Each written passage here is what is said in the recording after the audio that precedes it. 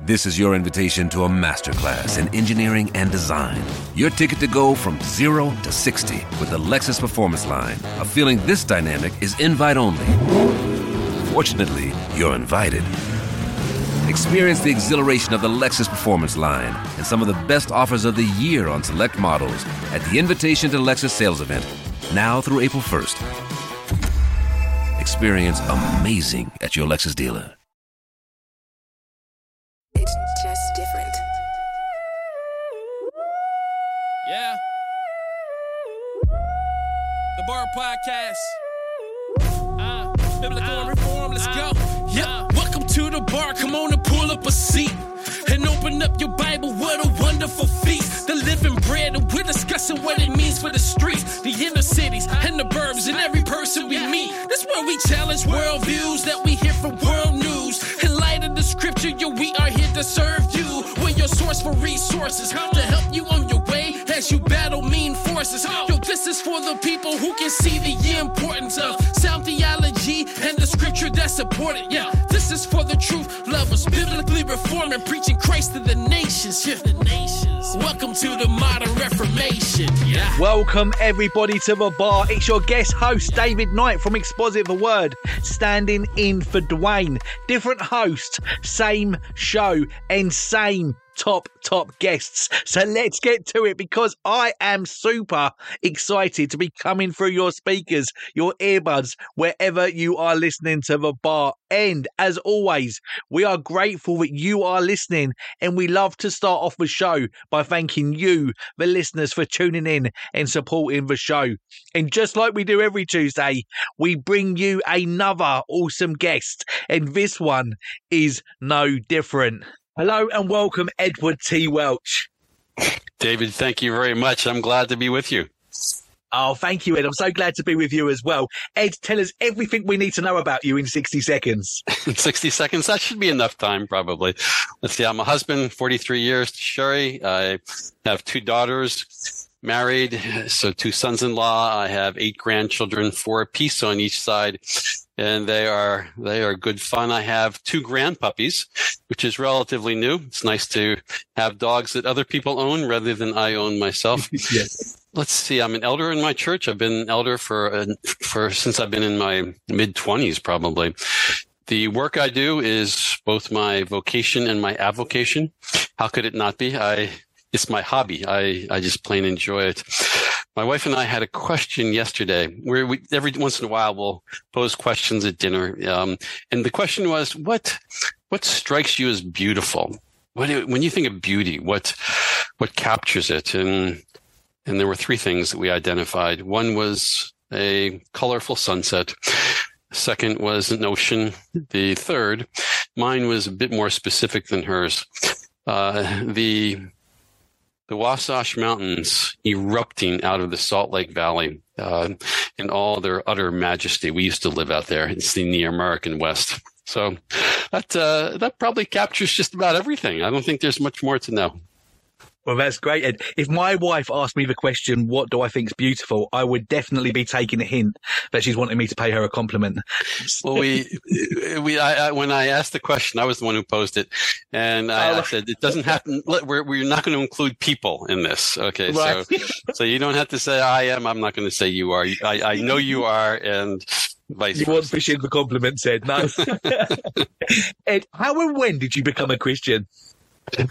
Grew up with fine parents, fine Christian parents. So I always knew Jesus, always knew who he was, and always believed the truth of Christ. But I didn't follow him.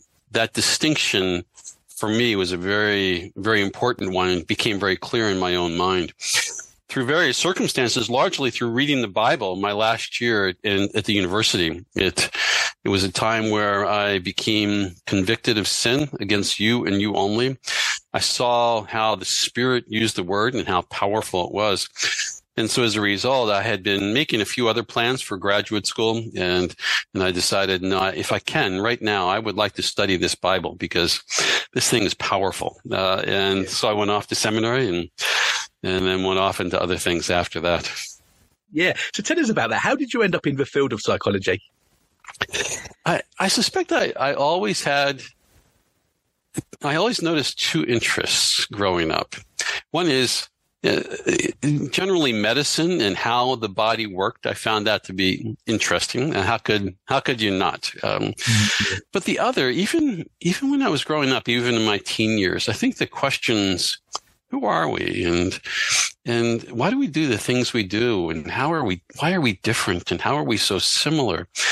And what's all this about love? How it seems to be so central in utterly everything. And why do we do things that are so self-destructive? Those kinds of questions they seem as though they had just more substance to them than medicine did. And then after I became a Christian, those questions became turbocharged because I saw that among Scripture's grand questions, who is God and who are we? And every page of Scripture is a further revelation of human heart and human behavior. Yeah. We're here to talk about an exciting new project that you've been working on, the CSB Life Counsel Bible. Tell us all about it, Ed, and how you came to be involved with it.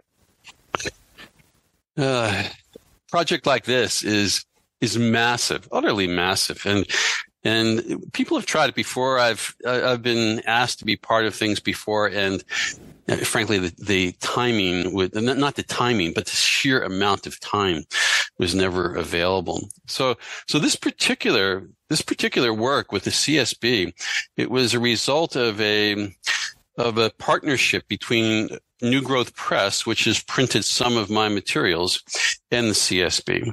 That's how it happened. New Growth Press had been accumulating, I think, increasingly fine biblical counseling material. So it really was the combination of those two. What did I do? I just lived long enough to accumulate articles and longer blogs and mini books and books, and people culled that material for different sections of this particular Bible. A massive amount of work, but I am so pleased that they were able to do it. Yeah, absolutely. So am I. Really good stuff. Ed, what is biblical counseling? It's a big question, and it's a simple question. I'll try the simple version of it. Biblical counseling think of discipleship. It's the same as discipleship. It's bringing Scripture to life. But there's a different entry point, typically. With discipleship, the question is, how can I grow? Help me to grow in Christ. With biblical counseling, the question is, I'm stuck. Help. I am in utter misery and I don't know how to get out of it. It's the hardships of life that are pressing on the person that tends to be the entrance into biblical counseling. When I try to assess my own counseling, there are all kinds of different ways to assess it. What makes it biblical? I think there are two tests for skillful care that I think of. One is God is a God of compassion, and he knows his people. And we will never know people as well as the Lord does, obviously, but there is a way we are called to the same thing, to know one another and to be moved with compassion as we know them. So do people feel known? That would be one test. In biblical counseling, do people feel known in their troubles, in their strengths, in their weaknesses, in their growth and godliness, and in their sins? Do people feel known? Do people feel known and pastored and cared for, not rejected, but loved? So that would be one. The second is as we move to Scripture and ask the question, what does God have to say? Are they beautiful words that bring life and hope and love and a path to our lives?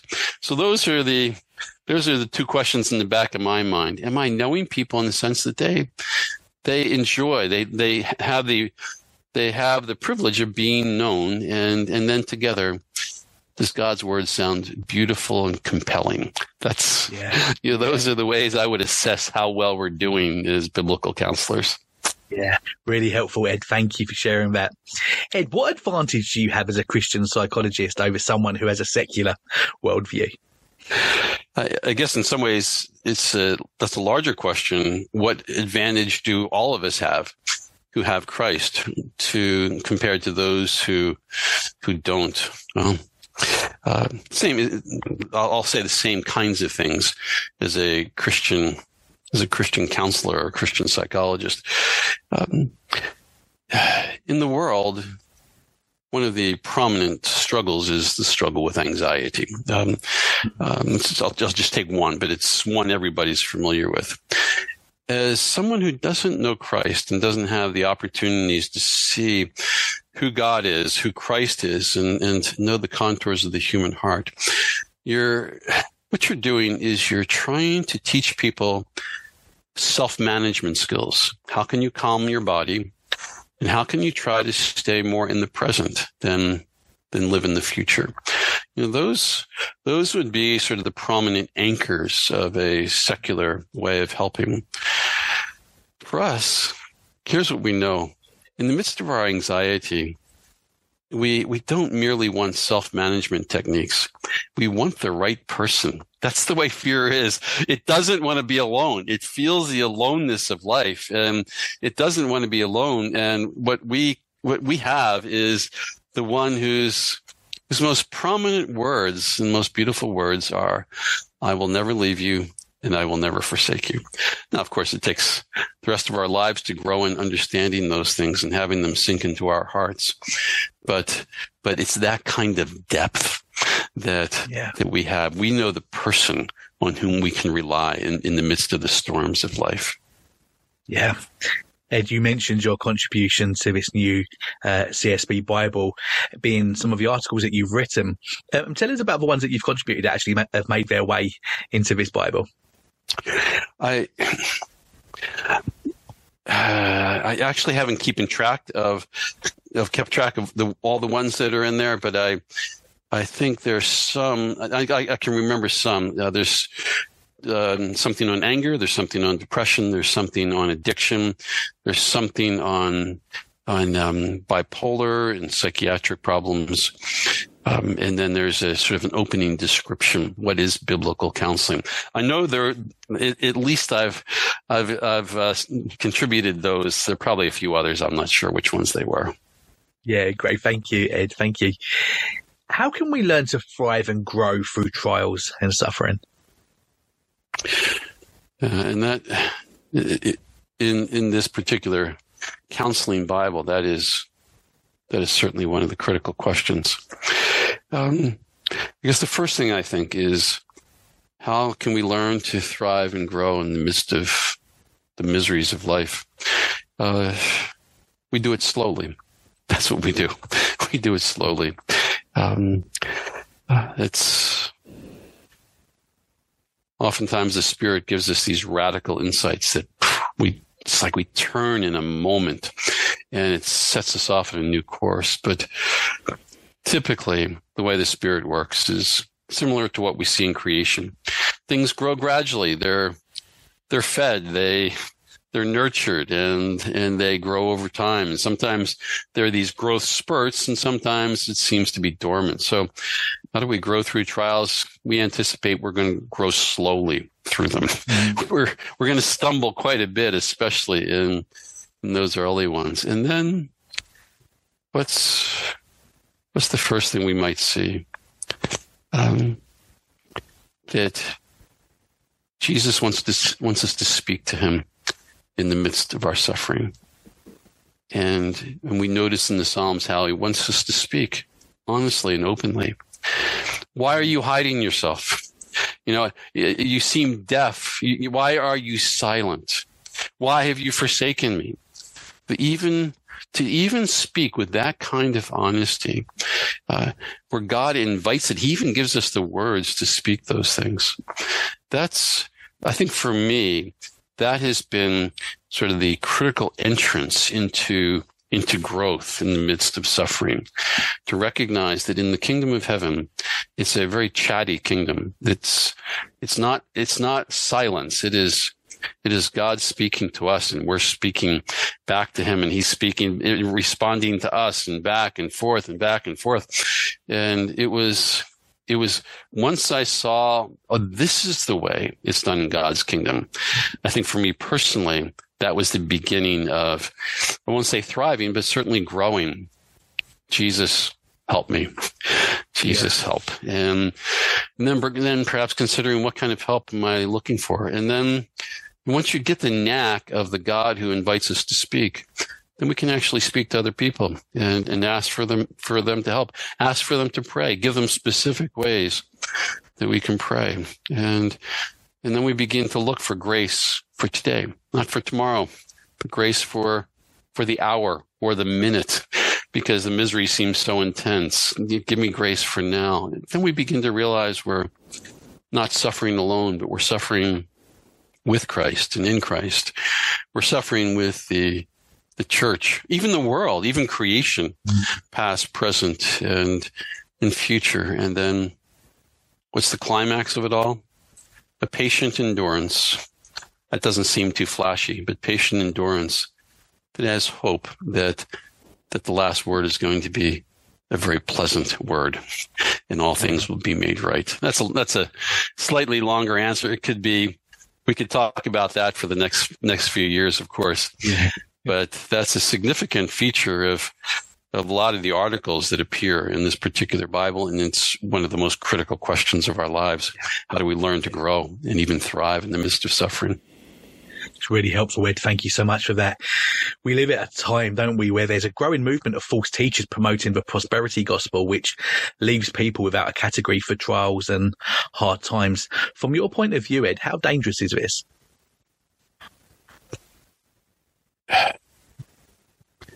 How dangerous on a scale of 1 to 10, 1 being not much and 10 being horrifying? Well, it's certainly a 10. I think we've all witnessed that. What do I find in the prosperity gospel? I find that what you have to do with suffering is you have to act as if it's not there. You can't face it because it doesn't fit in that particular system. God is the God who makes everything better now, rather than gives us himself in the midst of our difficulties to trust him. So you have to act as though the hardships of life are not there. One of the attachments to that, David, that I found is now that you're in this process of living in a delusional world where you have to lie to yourself. No, that's suffering. It's not really affecting me. I claim health, or I claim prosperity, whatever it might be. When you lie to yourself, you're going to lie about other things that are hard. Either you're going to lie about your own sins. You're going to begin to deny your own sins and push them away. And as you do those things, what happens? Christ becomes increasingly irrelevant, where you become a Christian because they're the people you're accustomed to being with, but you become utterly faithless as a result. So, that's some of the process that I've seen with the prosperity gospel. The challenge, however, with the prosperity gospel is you don't have to teach it. It can sort of come naturally out of our own hearts. How do I see it now, especially in the U.S.? I see that it's more subtle. It's what is the center of some of our worship services? And I think I see this in worship songs as much as anything. It is our needs, our desires. And worship songs oftentimes don't distinguish between desires that are good and desires that aren't so good. It's we're people who are needy, we have desires, and we need satisfaction. And Christ is just the right guy.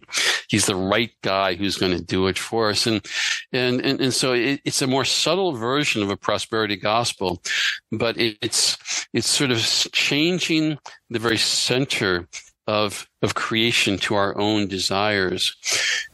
And so here's our challenge. How do we get back to Revelation chapter 4 And okay, here's the center of the universe. Here's the Lamb, looking as though he's been slain. He is the one who is on the throne. And so what does it mean to know him and to worship him for who he is?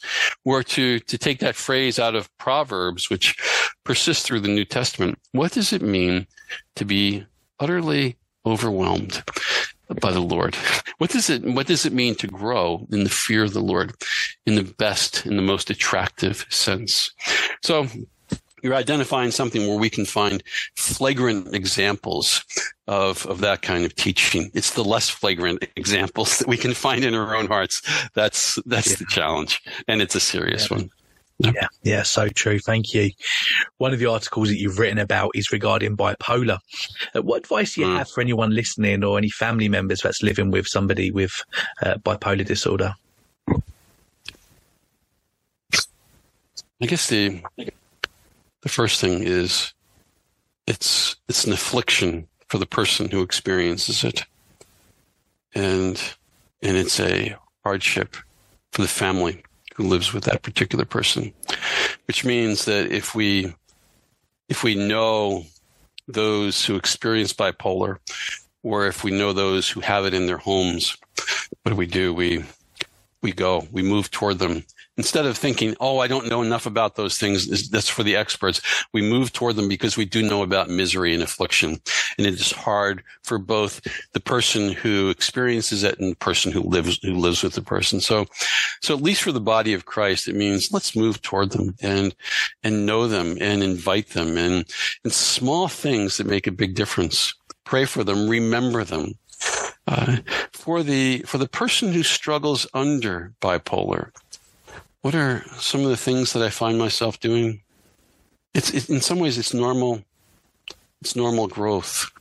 How do we learn to listen? How do we learn to listen to Christ when we'd rather do something different than what he says? How do we learn to listen and follow? All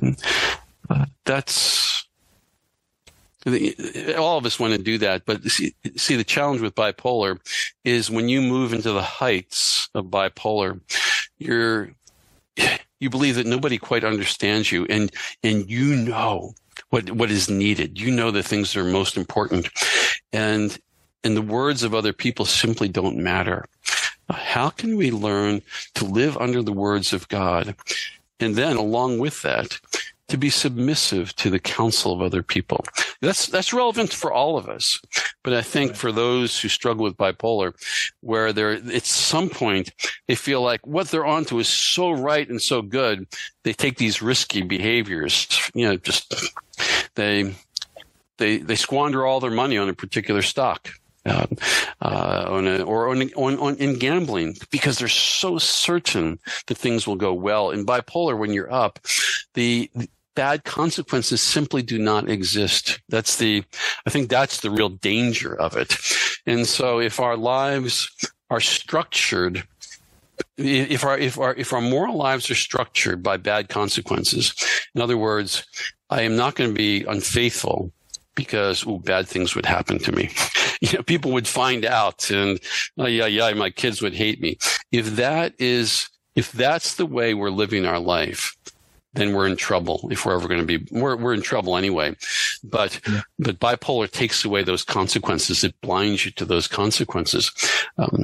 So how can we listen to Christ and grow and delight in obedience to him, even when it cross purposes to sometimes our own hearts? That would be, again, that's very simple, but that's oftentimes the way I want to walk with people who are prone to such things. Yeah, thank you, Ed. Thank you. There are many Christians that struggle with assurance and resting in God's approval. What would you say to help someone with this, Ed?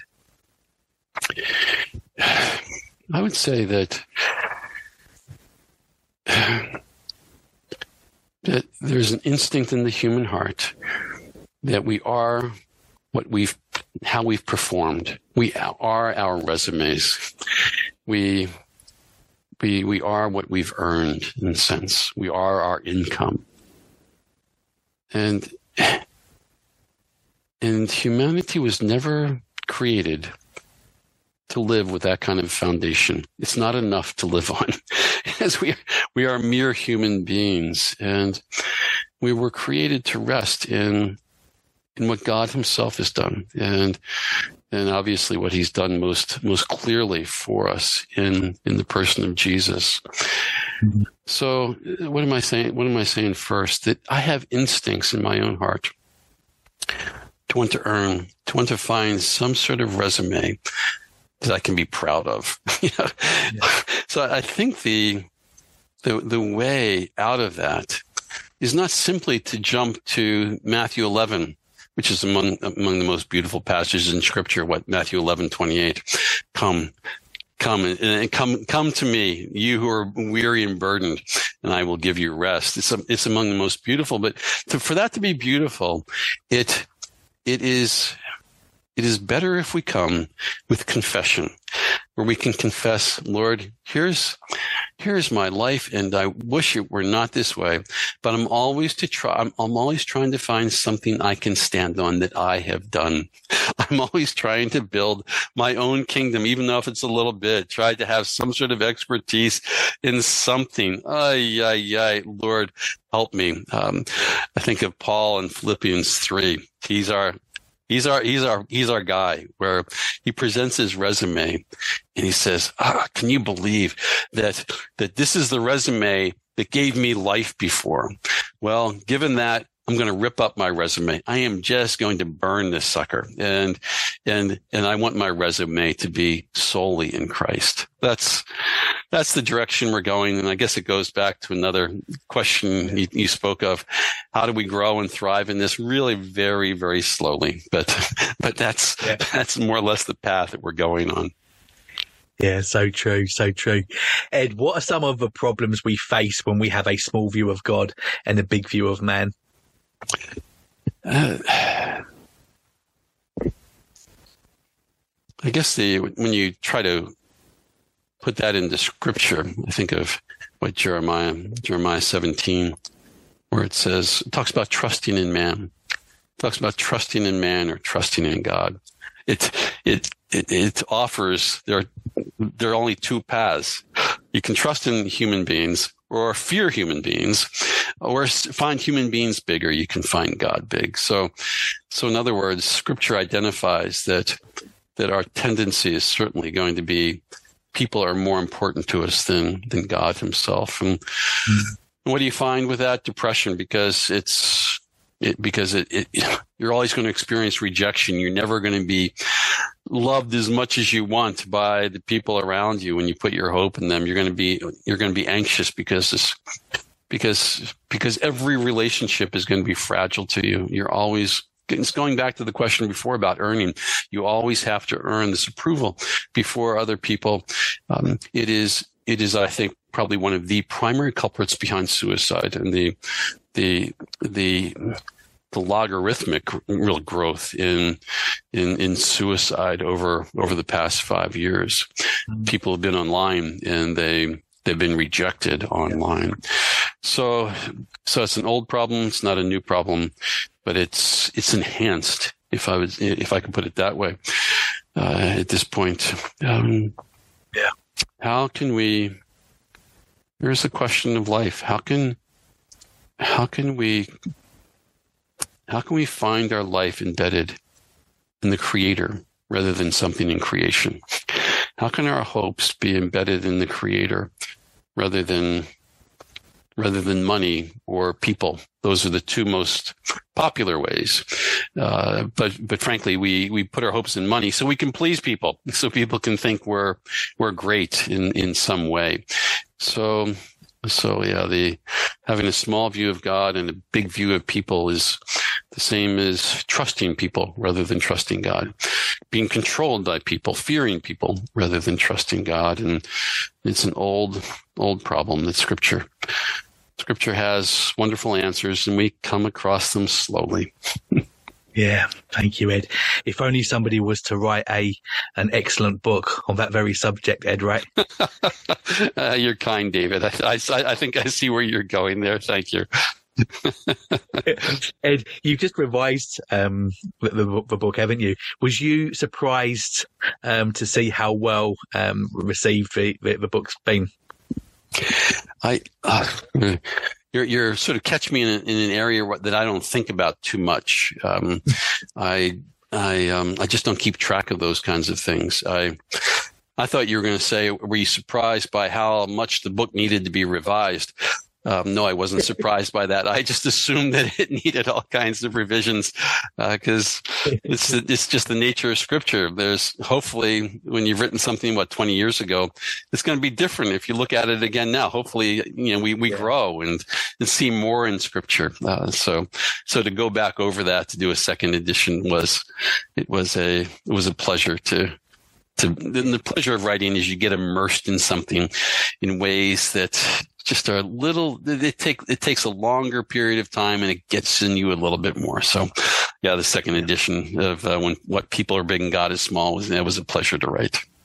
Yeah, great stuff. Thank you, Ed. We're going to take a very quick break before returning to hear Ed answer the 3 signature bar questions. Then we're going to come back.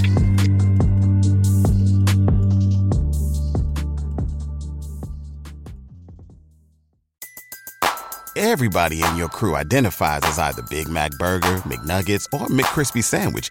But you're the Filet-O-Fish Sandwich all day. That crispy fish, that savory tartar sauce, that melty cheese, that pillowy bun. Yeah, you get it. Every time. And if you love the Filet-O-Fish, right now you can catch 2 of the classics you love for just $6. Limited time only. Price and participation may vary. Cannot be combined with any other offer. Single item at regular price. Ba-da-ba-ba-ba.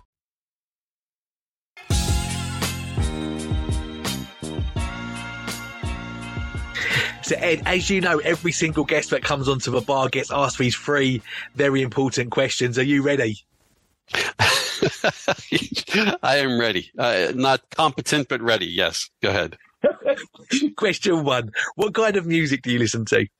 I don't listen to very much music. I play it more than I listen to it. I have instruments laying around the house. I play brass instruments. I play a hymn for my trumpet most every day for my wife. I love playing the French horn because it's such a beautiful sound, and I play guitars.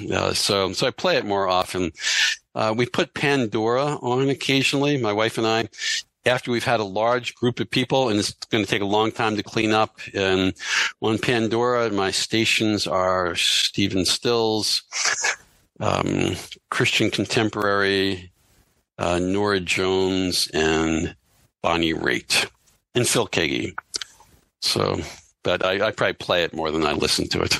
Yeah, very good. Next signature bar question. What book or books are you currently reading? Digital Liturgies. I can't remember the author's name. It came out recently. I always tend to read things about the internet because I have grandchildren who are being contaminated by all kinds of things. So that's one. I tend to I'm old and I like old music. Sometimes there's a book by a guy named Glenn Johns, who was a recording engineer for the Rolling Stones, and I just read through his book recently. There's an article by Packer, J.I. Packer, What Did the Cross Achieve?, that I read years ago in something called the Tyndale Bulletin. And it was just republished in a slightly embellished form as a book. And I love all things Packer because he's just so wonderfully clear. So I'm going slowly through What Did the Cross Achieve? And then there's a book on conversations. I'm very interested in how do we learn how to speak with each other. A book called 6 Conversations by Heather Holman, I think, that has been very insightful in teaching us how to have better conversations. They're the ones that I can think of right now. So. Very good. And are you planning on writing any more books anytime soon, Ed? A book came out on how do we speak to people who are grieving. I can't remember the exact name of it. It's a fairly literal title. What do we say to those who are grieving? Something like that. Yeah. Did that. And there's going to be another book, devotionals, coming out for depression that I just submitted recently. Very good. Very good. And last signature bar question. What podcasts or sermons do you listen to, if any?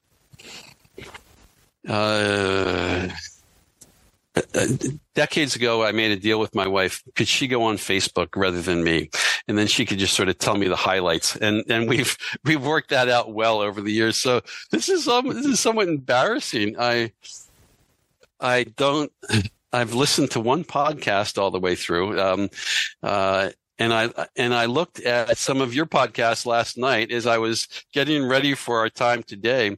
But other than that, I have never listened to a podcast all the way through, and I haven't listened to sermons online. I don't wear earbuds very often, and I'm not in the car very long. So I feel so out of touch. But I have no answer to that particular question.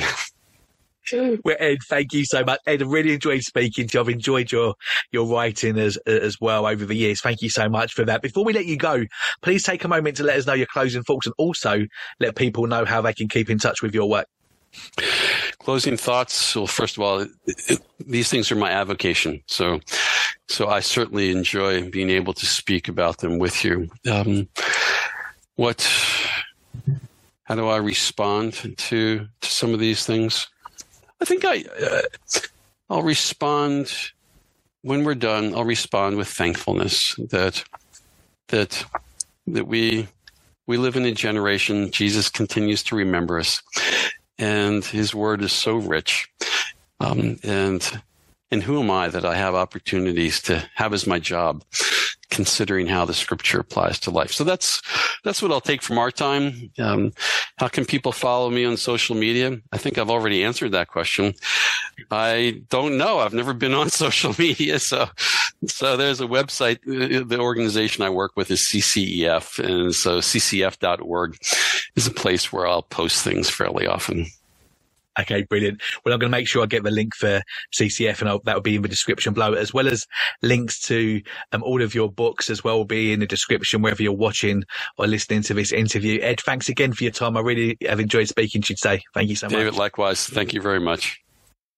And to the bar listeners, thank you again for tuning in, and make sure that you hit that subscribe button so that you can get the show every single Tuesday. And just like today, we have some top guests coming up that you do not want to miss out on. And remember to check out the Bar Podcast website, where you can listen to Dwayne's huge archive of interviews, which will keep you nice and busy. Until next time, ta-la for now.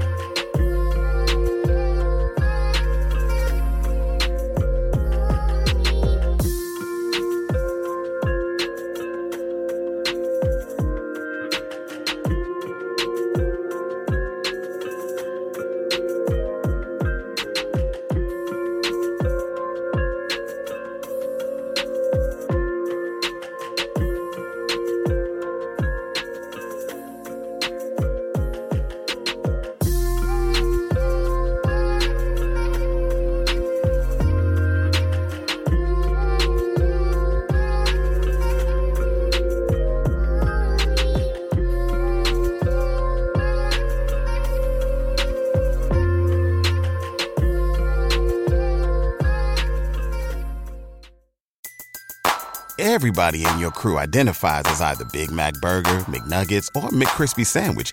But you're the Filet-O-Fish Sandwich all day. That crispy fish, that savory tartar sauce, that melty cheese, that pillowy bun. Yeah, you get it. Every time. And if you love the Filet-O-Fish, right now you can catch two of the classics you love for just $6. Limited time only. Price and participation may vary. Cannot be combined with any other offer. Single item at regular price. Ba-da-ba-ba-ba.